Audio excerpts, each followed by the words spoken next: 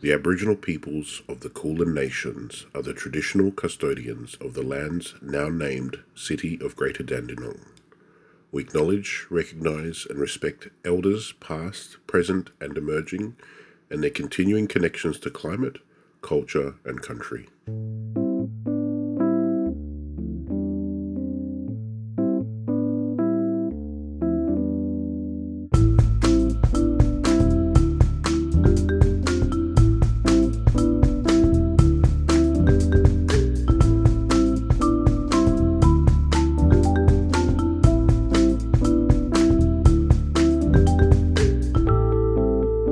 The Open Book Podcast, books, events and conversations with the team at Greater Dandenong Libraries.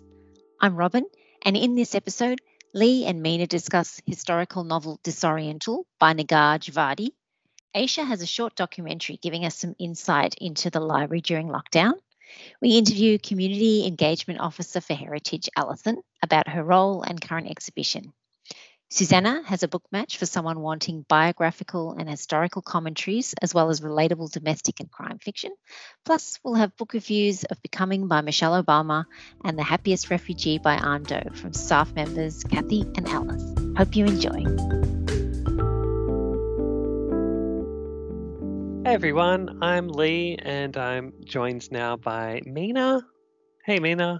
Hi Lee. And this month we're going to be talking about a book called Disoriental by Négar Djavadi. It is her debut novel. It was originally in French and translated by Tina Cover.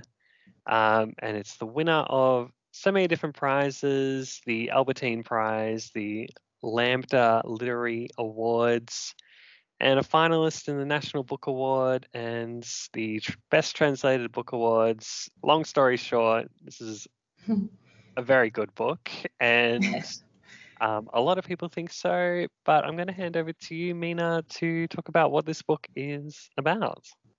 Okay, thanks, Lee. So a bit of an introduction to the book, just some bare bones. Our protagonist, Kimia, is waiting in a Parisian fertility clinic at the beginning of the story, beginning of the book, and she's recounting to us the stories of her extended family. We meet her family while she's sitting amongst many anxious couples waiting to start their own families. So her paternal great-grandfather and his harem of wives in Mazandaran in Persia, to her mother's Armenian family's exile from Russia and her immediate family's exile from Iran. We're privy to her conversations with Uncle Number Two that over time reveal unspoken truths about them both. Also stories around the coincidence of her birth and her grandmother's death and her childhood playing in their courtyard in Tehran.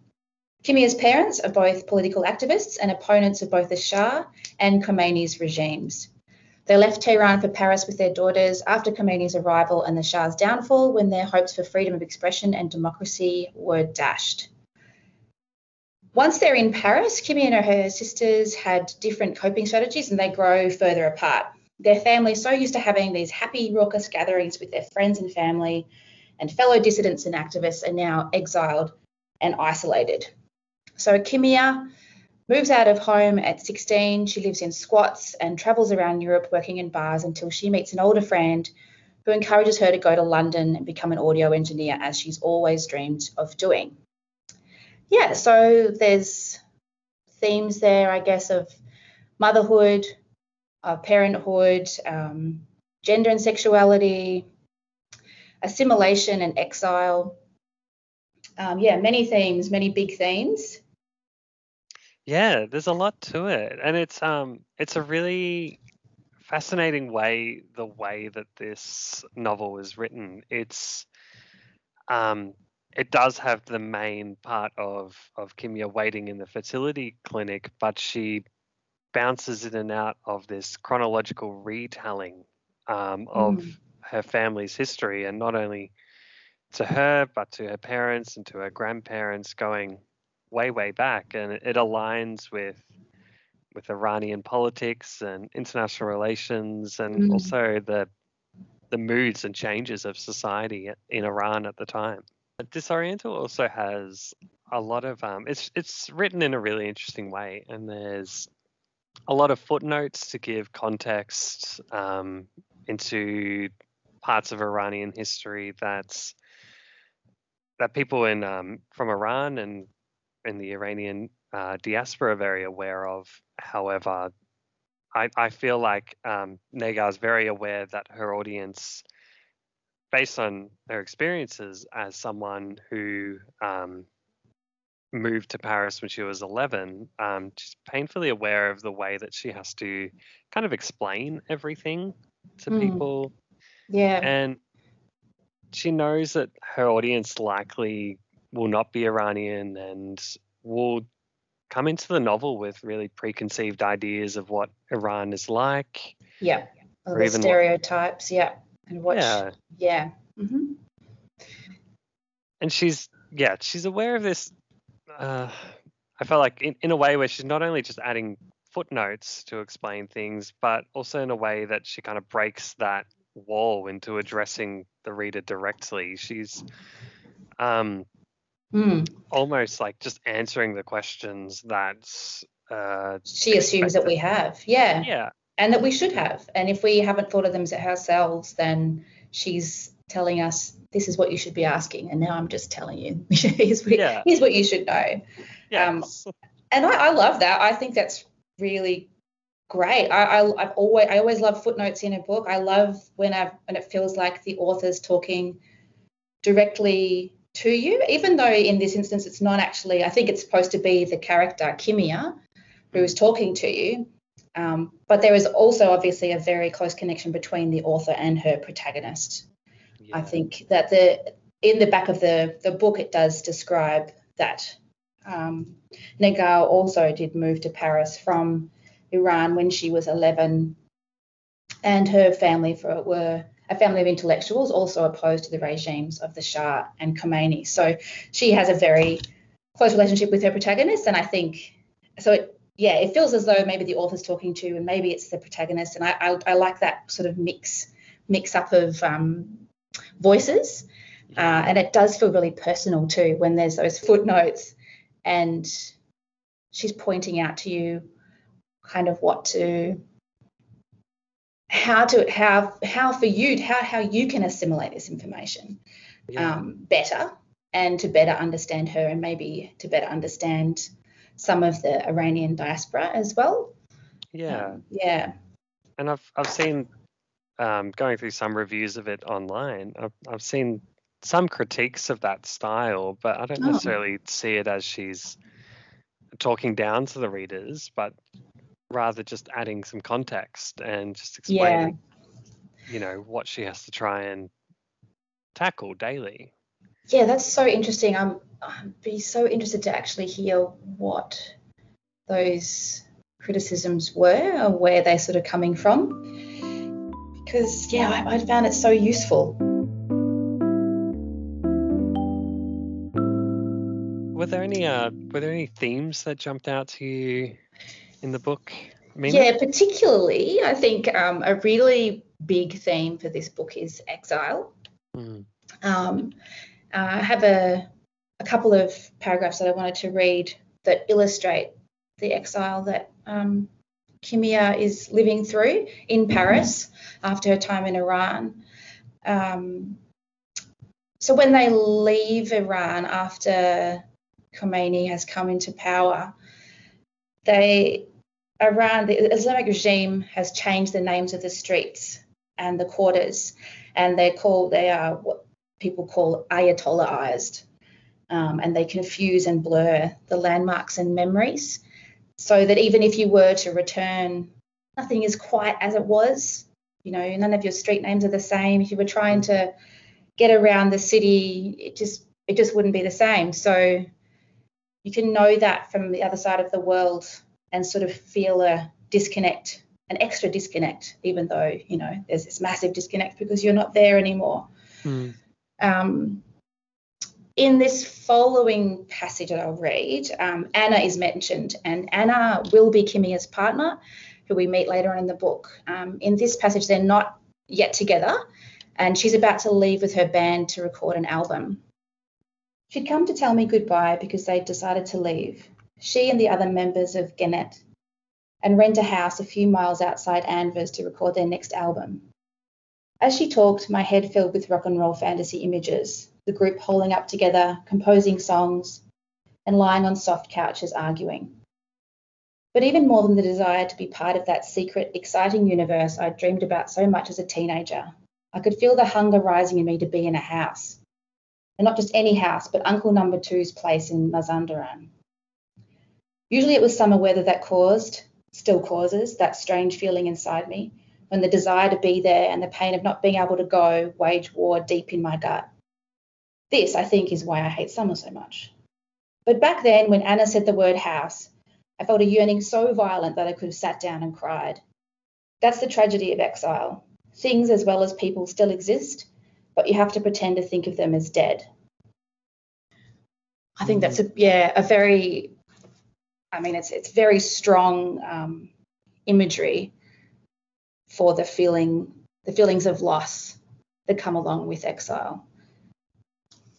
It is, it's just a really striking way of explaining things. So there's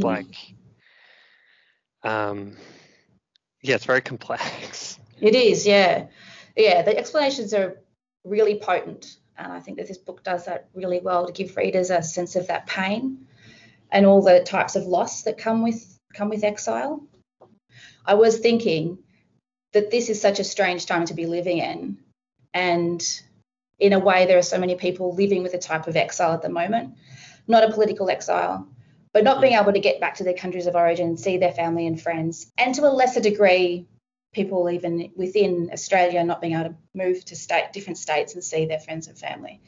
It's obviously very different, but there is a parallel there, and it's just one of those things that pops up as you're reading and you're thinking it, and there are those parallels between Kimia's pain and of the exile and, you know, the things that we're hearing in the news all the time, and we know people who can't get home and things like that.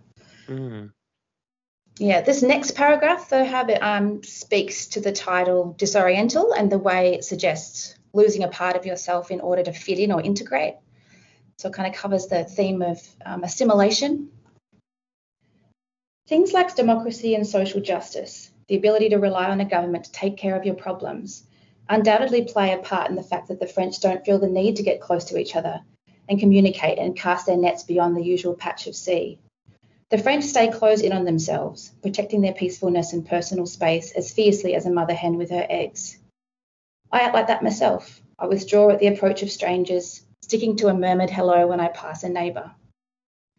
The talkative, sociable child I used to be has turned into a Parisian adult with a face that closes off whenever I leave the house. I have become, as I'm sure everyone does who has left his or her country, someone else. Someone who has translated myself into other cultural codes. Firstly, in order to survive, and then to go beyond survival and forge a future for myself. And since it is a generally acknowledged idea that something is lost in translation, it should come as no surprise that we unlearn, at least partially, what we used to be, to make room for what we have become.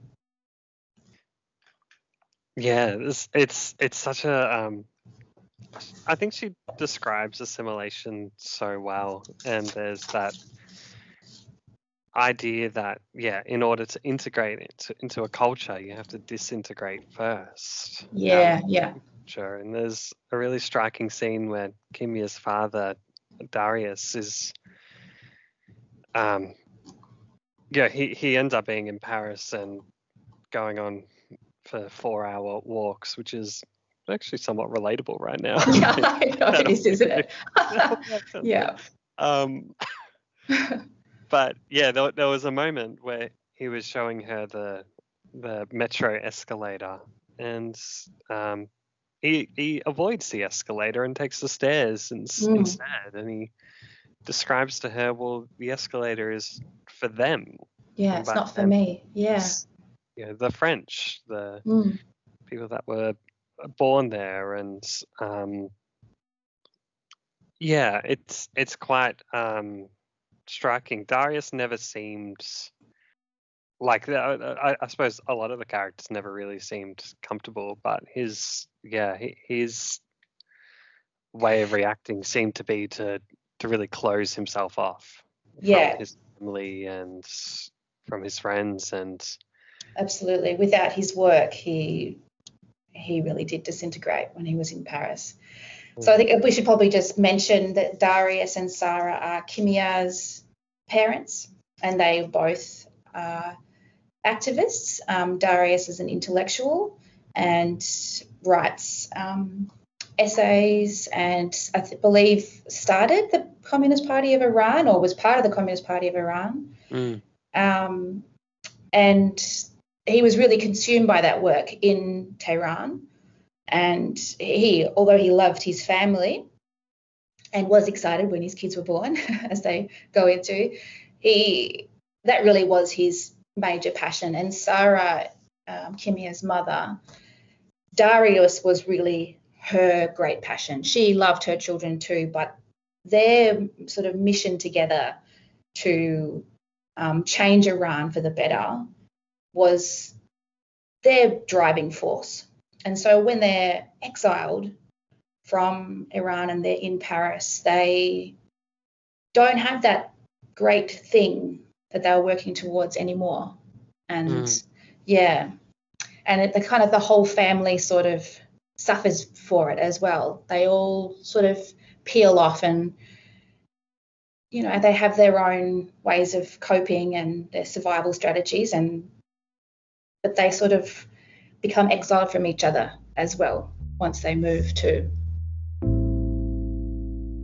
Sarah was really fascinating as well because, she did have that just overwhelming love and support for her husband, and she was also quite revolutionary in a lot of ways too. She was a teacher, and in Iran she was quite a progressive teacher as well, and would introduce a lot of new ideas in her classes, and then was threatened for it. Yeah. Threatened for it.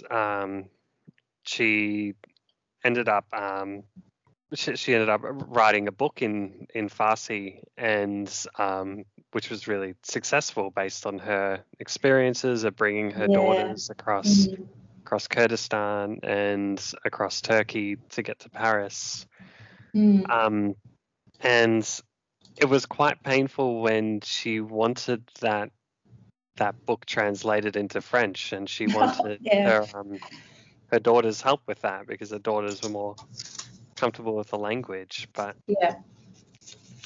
I got the sense that the daughters just found it too painful.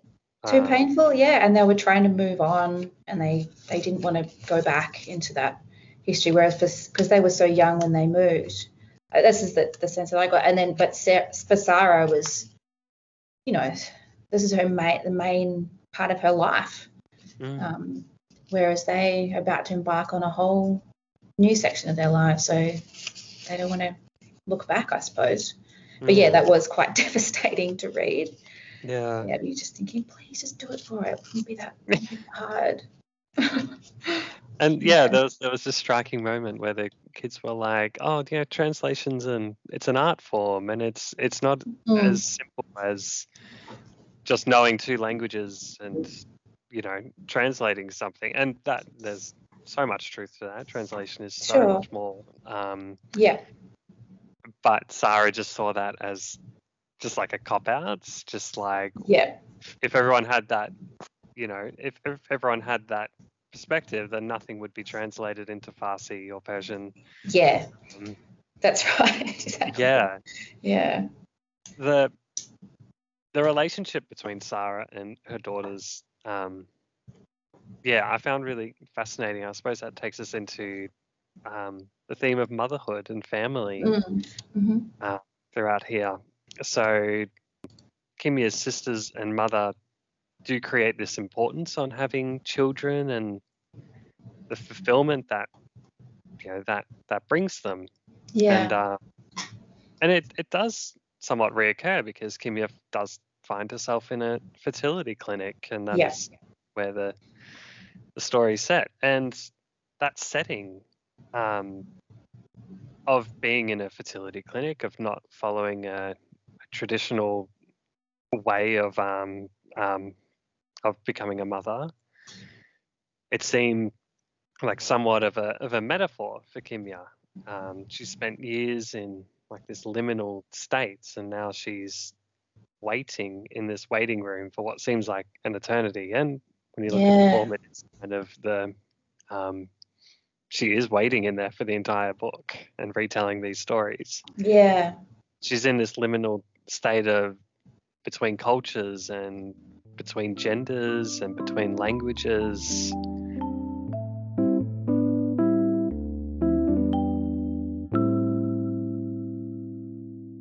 So, like many records and cassettes, this book also took on somewhat of an audio format because it had a side A and a side B.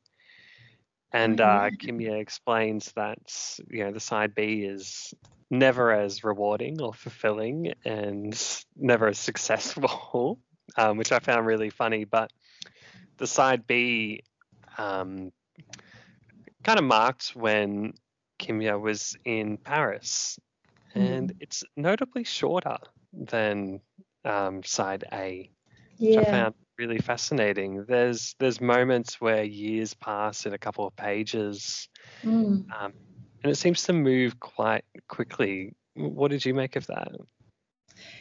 Yeah, I guess I was thinking, I was surprised considering all of the reviews and things that I'd read prior to reading this book, that there was so little about her and the music that she loved and that obsession of hers. Which obviously is an obsession, and like she talks about it being an escape and sort of a solace and a calling. But yeah, you don't get a lot of it. You don't kind of get all that much about what music she's into, or really, I mean, there's probably a few sentences about how it's sort of transformative, but she kind of just tells you it is rather than it being shown. But yeah, I mean, it didn't necessarily need more of it, but it was just interesting that, like, I feel like maybe people were trying to sell books by telling us it was about this, punk music aficionado waiting in a Parisian fertility clinic. Just made it sound really punchy or something. I don't know. Yeah. I remember reading something that is about, or just even the mention that she turned out to be a punk, and I was like, oh, is that a punk? Like, I don't recall those words being used. This just sounds like a person with interests. And, yeah. And she calls it rock and roll. She doesn't call it punk. So yeah, I don't know what's going on there, but perhaps we're being too nitpicky about maybe we are, but yeah, I think it might be my obsession of music that made me nitpicky about that. But yeah. But anyway, it was a fabulous book. I completely devoured it, and I'd recommend it to anybody. It does have so many elements and just so much to relate to in terms of family and just that story that, historical stories of family. And then also learning so much about Iran and Persia, about their politics, about the landscapes, just things I just didn't know. And, yeah. Yeah, I also devoured it and highly recommend it. Yeah, wonderful. Thanks, Lee. Thanks, Mina. And now we check out Lockdown in the Library with Aisha. We've just entered our 5th lockdown. It's actually the 6th one in Melbourne. And here's a snippet of what happens in the library during lockdown.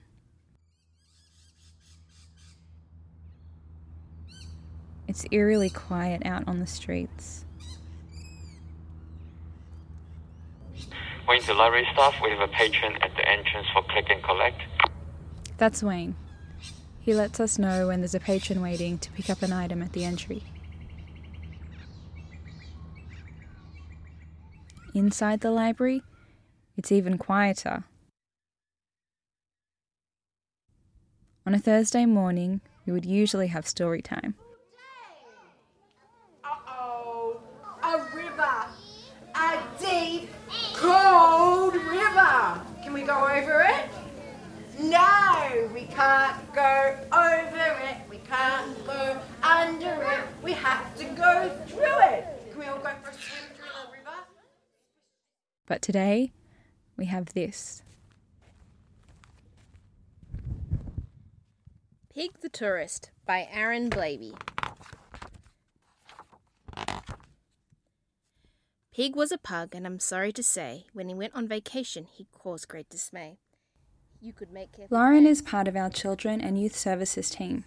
She's a comic book enthusiast and loves to read.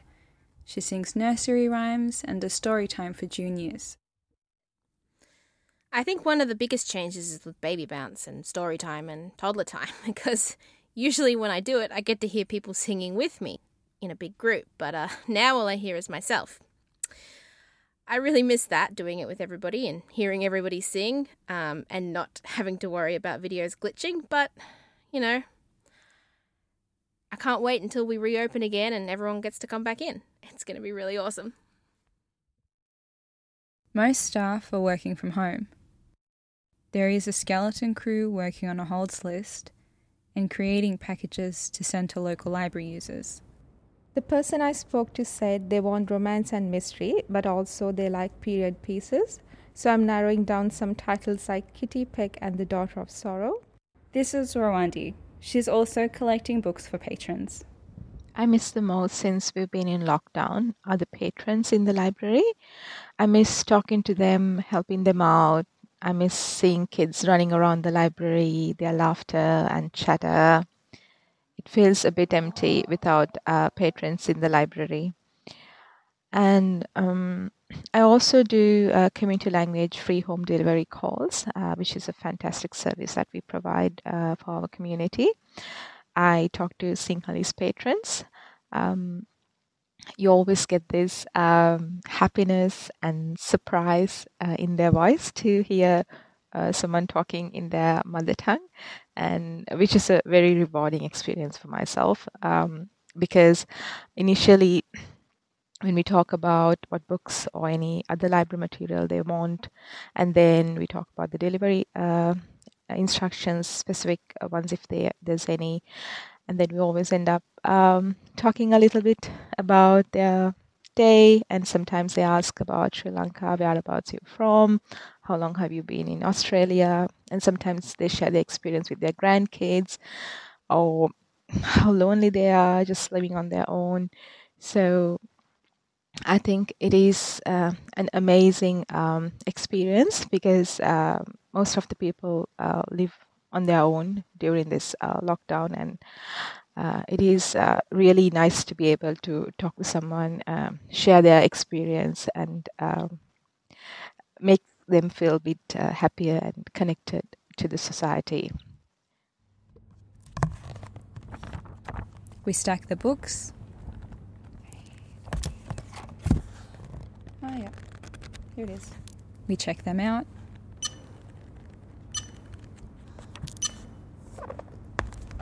And then we post the packages out to their homes.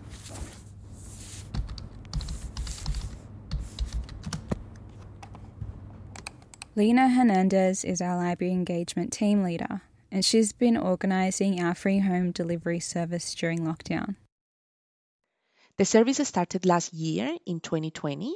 As we all remembered and know very well by now, state lockdowns are challenging and can be very isolating. The government lockdown offered us with an opportunity to understand that even when the libraries were closed, we could still bring some joy and entertainment to people at home. Anyone living within the city of Greater Dandenong is eligible. Members can request up to 10 library items per library cards, and each card holder can receive one delivery per month. The delivery is contactless and is completed by an Australia Post courier driver. We also would like to encourage people in the community who speak a language other than English to get in contact with us on 1300 630 920, and we will call them back with an interpreter. This is also an opportunity for us to thank all the library staff working behind the scenes for the wonderful work that has been done since 2020 when we first started this service. We also have Nanette and Joe, who run our adult literacy and learning services. We're still able to help with the basic needs for resumes, job searching and application and form filling. I found that often the clients had the paper form, which meant that I can go online and download the same form, and then we can walk through the questions one by one and explain them as we go. It's just as easy to ask questions over the phone to make the resume as it would be if I had the client in front of me. We're also offering half an hour of English conversation over the phone twice a week for those patrons who have English as a second language and don't want to lose touch while they're in lockdown. And we just found out that lockdown's been extended for another week. But we need more time. And that's why, on the advice of the Chief Health Officer, we will extend these lockdowns again of it flaring up once we open up. We just can't run that. DP to library staff, we've got one here for click and collect. It's time to get back to work. Next up, Robin interviews Alison on her role as Community Engagement Officer Heritage. Hi everyone, I'm here today with Alison, who is a librarian at Greater Dandenong Libraries and also Community Engagement Officer Heritage. Welcome, Alison, to the Open Book Podcast. Thank you. Can you tell us a bit about your role in Heritage Services? I'm the Community Engagement Officer and I work with the Heritage team and other departments within Council to promote a greater understanding and awareness of City of Greater Dandenong's cultural heritage. We do this with a range of public exhibitions and programs, plus online material, including the weekly Flashback Friday posts that are on the Council's Facebook page. I do have to sometimes stop and pinch myself, though, that I actually get to do what I do for my job. I'm a lover of old houses and I can spend hours in them thinking about what the walls could say if they could talk and tell us the house's histories. When I was recently installing my exhibition at Laurel Lodge in the Heritage Hill Historic Museums and Gardens, I had a moment where I just had to stop and go, wow, not only was I installing my first physical exhibition, it was happening in a house that was originally constructed in 1869. Yeah, that is so good. Must have been such a good feeling. And speaking of that, one of your recent exhibitions is called Reading, Writing and Arithmetic, Early Education in the City of Greater Dandenong. Can you tell us a bit more about that? Yeah, sure. I'm fascinated by the way things used to be and comparing them with how things are now and seeing both the differences and the similarities. Education, it's changed so much since the 1800s and school kids really now have no idea how good they actually have it. During the first part of the 19th century, children didn't even actually have to go to school. It wasn't mandatory, and even if they did attend, if their parents needed them at home, then they could be pulled out at any time. It was vastly different as well. You could go to prison at the age of 7, and at the age of 14 for girls or 16 for boys, you could actually be married with parental consent. And then this all changed in 1873 when the Education Act of Victoria was introduced. It saw the implementation of the Education Department to control schools, and children between the ages of 6 to 15 were now obliged to attend school, and this education would actually be free. Victoria was also one of the first colonies in Australia and one of the first in the world to introduce a free, compulsory and secular, which is non-religious, education for children.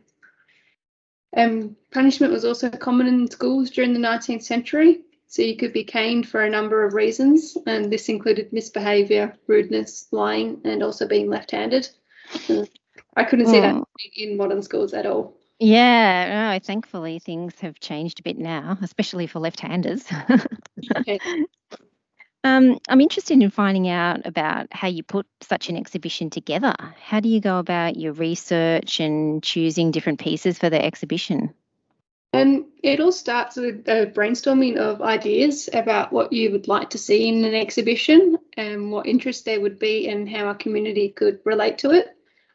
Sometimes we'll also get requests from council members. So my next exhibition for next year is actually a requested one, and it's one that I'm actually really looking forward to. And once you have a solid, tangible idea, it then goes into an exhibition proposal form for approval. And once approval has been granted, you're good to basically start your research. So then there is months of intense research that takes place, and very slowly the exhibition comes together. It often twists and turns, and then the result is nothing like what you had planned in your head months before when you first imagined it. And I find online newspapers are a very fun time trap. I can spend hours reading through them and not even notice when the time's going by. Yeah, I can imagine. And we also work very closely with both the Springvale and District and Dandenong District Historical Society, and they're a wealth of information and are very, very helpful. They provided all the information for the local schools that are in my exhibition, plus all the photographs as well. Yeah, wow, great resources. And what kind of resources are available for the public to access in the heritage area? So online, our sort of main access for the public is our digital photography archive, which is on eHive, and that's the Great Southern collection, the collection of negatives that we have within our collection that is slowly being digitised. And we also have the Heritage Hill Historic Museum and Gardens, and that's where both Laurel Lodge and Benga House are located.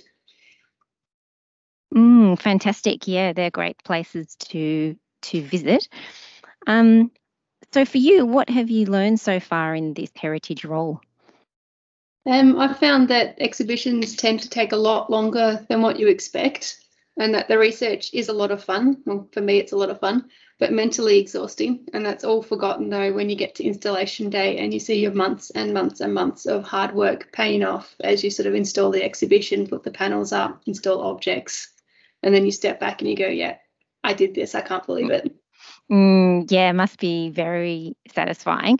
And we'll hope that we can see that exhibition in person sometime in the next few months. Otherwise, there might be some online content that's available as well.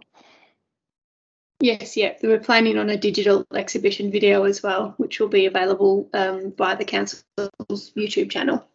Yeah, that'll be great. And finally, do you have any reading recommendations for our listeners? And there's a book that's just recently been released called The City of Opportunity, The Making of the City of Greater Dandenong. This is the 25th anniversary publication that was commissioned by the City of Greater Dandenong in 2018. And it actually tells the story of the first 25 years of Greater Dandenong. It's available to borrow and purchase from both the libraries, and the proceeds from the sale of this book will go back to Springvale and Dandenong District Historical Societies to help them continuing their valuable work. That's fabulous. Yeah, I've seen it. It's a great publication. Well, thank you so much for joining us today, Alison. It's been fascinating to hear about your work and all the wonderful heritage resources available in the City of Greater Dandenong. Thank you. It's been great to talk to you. You can find links to heritage services and the online archives, as well as the reading, writing and arithmetic exhibition and the City of Opportunity commemorative publication in the podcast show notes. And now, Susanna's response to a bookmatch request from a patron. Hi everyone, my name is Susanna and I am an information librarian at the City of Greater Dandenong Libraries.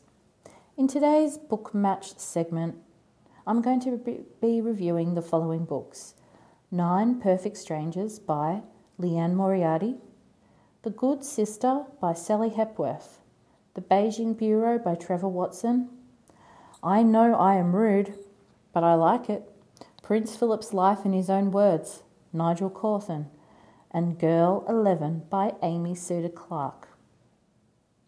Recently I was super excited to assist a patron with a book match inquiry. Just like everyone else, Anne was very much over the dystopian non-fiction reality that we are living in right now with the pandemic. Anne wanted some escapism in the form of light-hearted biographical and historical commentaries, as well as relatable domestic and crime fiction. These are some recommendations I made for her based on what I have read over the last 18 months. Leanne Moriarty, one of our own homegrown authors, who had the bestseller Big Little Lies, which was turned into a TV show, has written another fiction book called 9 Perfect Strangers. This book has also been so successful that it has also been made into a TV show starring Nicole Kidman and Melissa McCarthy. I really enjoyed the slow pace of this book because it keeps the reader engaged in seeing where the story is headed. The book is set at a health and wellness resort, Tranquillium, in the Australian rainforest. Numerous characters enter the retreat for various reasons. Some are there for self-improvement, to lose weight or to just recharge.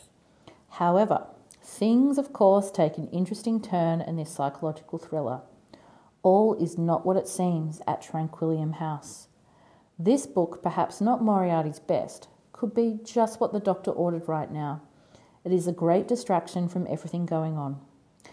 Melbourne's own Sally Hepworth, author of The Things We Keep and The Family Next Door, has written another Australian set domestic novel, The Good Sister. I found this book really relatable, with a big twist which you honestly do not see coming. Fern Castle is a librarian and her sister Rose are very close. They have a very codependent relationship. Rose cannot have children and persuades Fern to have a baby for her instead. The book seems pretty light the first chapters in, but as your reading progresses, you discover that the characters have their own secrets, their own journeys, and a final crescendo which left me absolutely reeling. I couldn't put this book down. On a much more serious note now, the Beijing Bureau, an anthology of essays written by 25 foreign correspondents from various news outlets over the world, including the New York Times and CNN, has been edited by Trevor Watson. These foreign correspondents travelled to China as far back as the 1970s. There are some really interesting stories of some of the bureaucratic processes in order to travel and report in China. With China becoming a stronger world power, this book is very relevant and timely.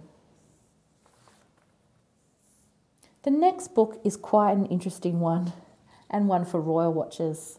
The late Duke of Edinburgh, Prince Philip, with Nigel Cawthon as his writer. I know I am rude, but I like it. Is at times quite an amusing rambling of anecdotal commentaries on royal life and travels through life. At the age of 21, the prince wrote to a relative, I know you will never think much of me. I am rude and unmannerly, but it is fun. It is quite confronting to read the air of entitlement, but at the same time it also has some nice escapism. The book did have a few editing errors, but overall it was a good read. There are some amusing stories told, however one cannot deny that a lot of what Prince Philip said was quite offensive and polarising. If you want to have a bit of a chuckle, this is the perfect book for you. Amy Suter Clarke's debut novel, Girl 11, is a truly excellent crime thriller. Set in Melbourne, Ali Castillo, a former social worker, now true crime podcaster, is investigating the Countdown Killer, a famous cold case. A listener leaves a tip on her podcast and Ali goes to interview them, only to discover that the tipster is now a victim themselves. Whilst this book is not as light as the ones previously reviewed, it is still quite an easy read. The writing is very good, and for a debut novel, it's a pretty good thriller. All of these books are available via our catalogue, and if you'd like a list of recommendations curated especially for you and your reading tastes, go to greaterdandenong.vic.gov.au/libraries or follow the link for Bookmatch in the show notes. We'd love to hear from you.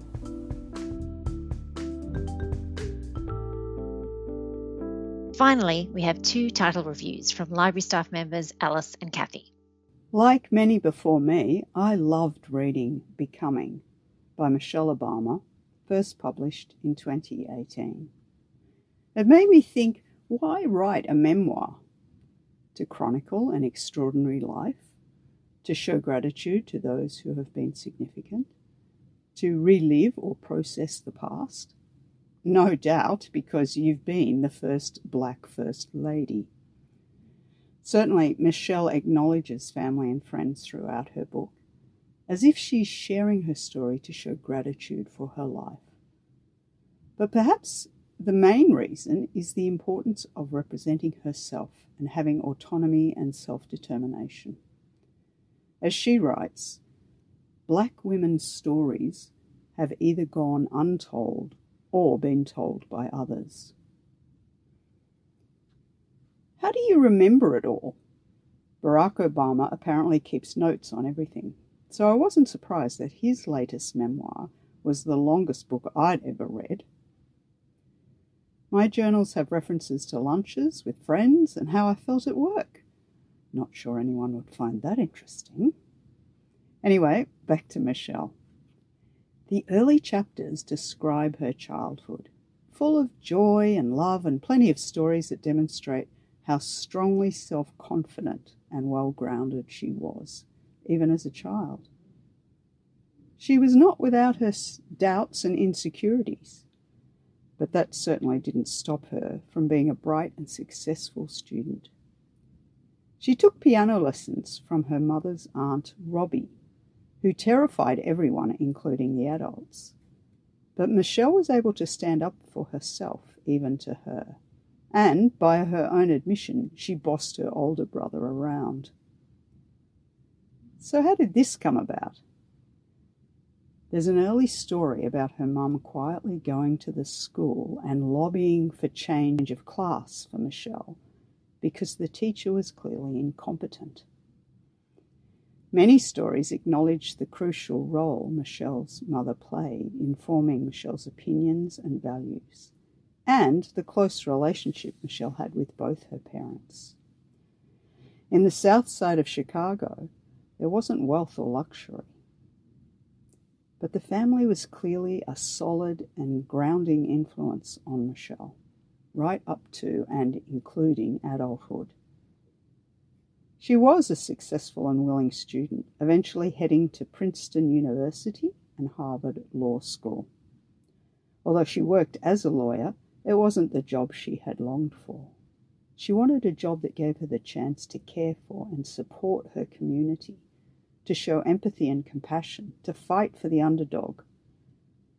But even as she decided to quit the highly successful and highly paid role as lawyer, she saw the impact that had on her parents, who had worked tirelessly to put her brother and her through school and college, and were clearly proud and pleased she had been so successful. She saw the irony now. Because of their sacrifice, she had a choice that they never had. In the meantime, Michelle met Barack, and their lives began to mix and merge. Initially, Barack, also a lawyer, worked at a university as an author and a community organizer working for social change. And then he talked about entering politics. Michelle writes, "This won't be news to anyone, but my husband did become a politician. He was a good person who wanted to have an impact in the world, and despite my skepticism, he decided this was the best way to go about it. Such is the nature of his faith." After they married, in a beautiful ceremony surrounded by friends and family, Barack and Michelle struggled to get pregnant. She says, "It turns out that even two committed go-getters with a deep love and a robust work effort can't will themselves into being pregnant." This was made particularly challenging because now Barack was working away from home as his political career started to take off. But even when the stars aligned with, as Michelle says, Barack flooring it up the interstate after a late vote so that he could hit my ovulation window, and later, when he was on summer break and available full-time, it didn't happen. Still, there's a happy ending to that part of the story. Next, Michelle was campaigning strongly and tirelessly for Barack, and she supported his career at the expense of her own. As we all know, politics is an ugly business, with political opponents, the media, social media, all impacting on anyone who dares to try it. Michelle writes how she felt in the campaigning days. "Doubts never leave us for good. We all have tender spots, and our instinct is to keep them protected." When she was accused of being an angry black woman in early campaigning, she wanted to ask detractors, which is worse, angry or black? She goes on to say, "It's remarkable how a stereotype functions as an actual trap. How many angry black women have been caught in the circular logic of that phrase? When you aren't being listened to, why wouldn't you get louder? If you're written off as angry or emotional, doesn't that just cause more of the same?" Michelle is very honest and direct about this, but she didn't let it stop her. She continued campaigning, and the experts in Barack's team helped to work on ways of improving her delivery, mainly her body language, which, she also points out, was judged differently because of her gender. Then there was the move to Washington. Of course, Michelle gave up her own career at this point and became the First Lady. She was certainly committed to this role and to the community, but always put family first. She writes, "I had a busy day ahead, but my mind would stay locked on our daughters. We were asking so much of them. I sat with that thought not just for the entire day, but for months and years to come." This was the first day for the girls at the new school after the White House move. I loved the descriptions of the White House. The size and grandeur of it sounds amazing.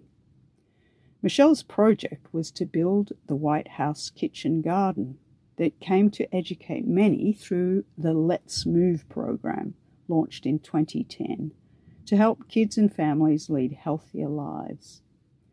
She invited children at local schools to come to the White House to plant and then to harvest the crops. In fact, she invited many people to come to the White House who had never had the chance to be there before, focusing on the diverse and minority populations particularly. The life of the first family is certainly captivating. Despite best efforts to make their life as normal as possible, the Obamas experienced great opulence and luxury, as well as complete loss of privacy and anonymity. The weight of responsibility of the role of President and First Lady is enormous, and their lives were changed forever. Barack and I walked out of the White House for the last time on January 20, 2017. Accompanying Donald and Melania Trump to the inauguration ceremony. That day I was feeling everything all at once. Tired, proud, distraught, eager, determined to make the transition with grace and dignity, to finish our 8 years with both our ideals and our composure intact. Michelle goes on to talk about the sadness of farewelling staff and colleagues, the strangeness of moving to another residence, and the optimism of the beginning of a new chapter in her life. Finally, I think this quote sums up Michelle's life and her message to us through this really enjoyable book. Confidence sometimes needs to be called from within. Am I good enough? Yes, I am. Hi, my name is Alice, and I'll be reviewing the book The Happiest Refugee by Anh Do. The Happiest Refugee is the award-winning autobiography of Anh Do, stand-up comedian, actor, television personality, artist and author. It includes the story of Anh's parents meeting, getting married and starting a family. Then Anh and his relatives escape war-torn Vietnam with a dangerous boat journey. They end up in Australia and create a new life there. I was interested in reading this book because I enjoy Anh's television show Anh's Brush with Fame.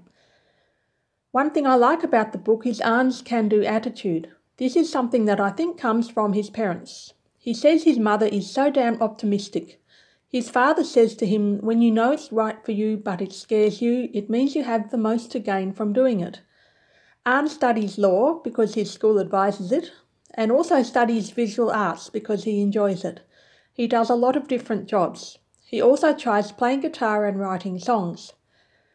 Another good thing about the book is that Anh shows a lot of gratitude. He says, all through my life I have been lucky to have had supportive people to help me along the way. In particular, he is grateful for his parents for working hard to provide their children with a better life. I also like Anh's sense of humour. He sees the funny side in a lot of situations in the book. I recommend this book to adults and teenagers who want to learn about the experience of migrants.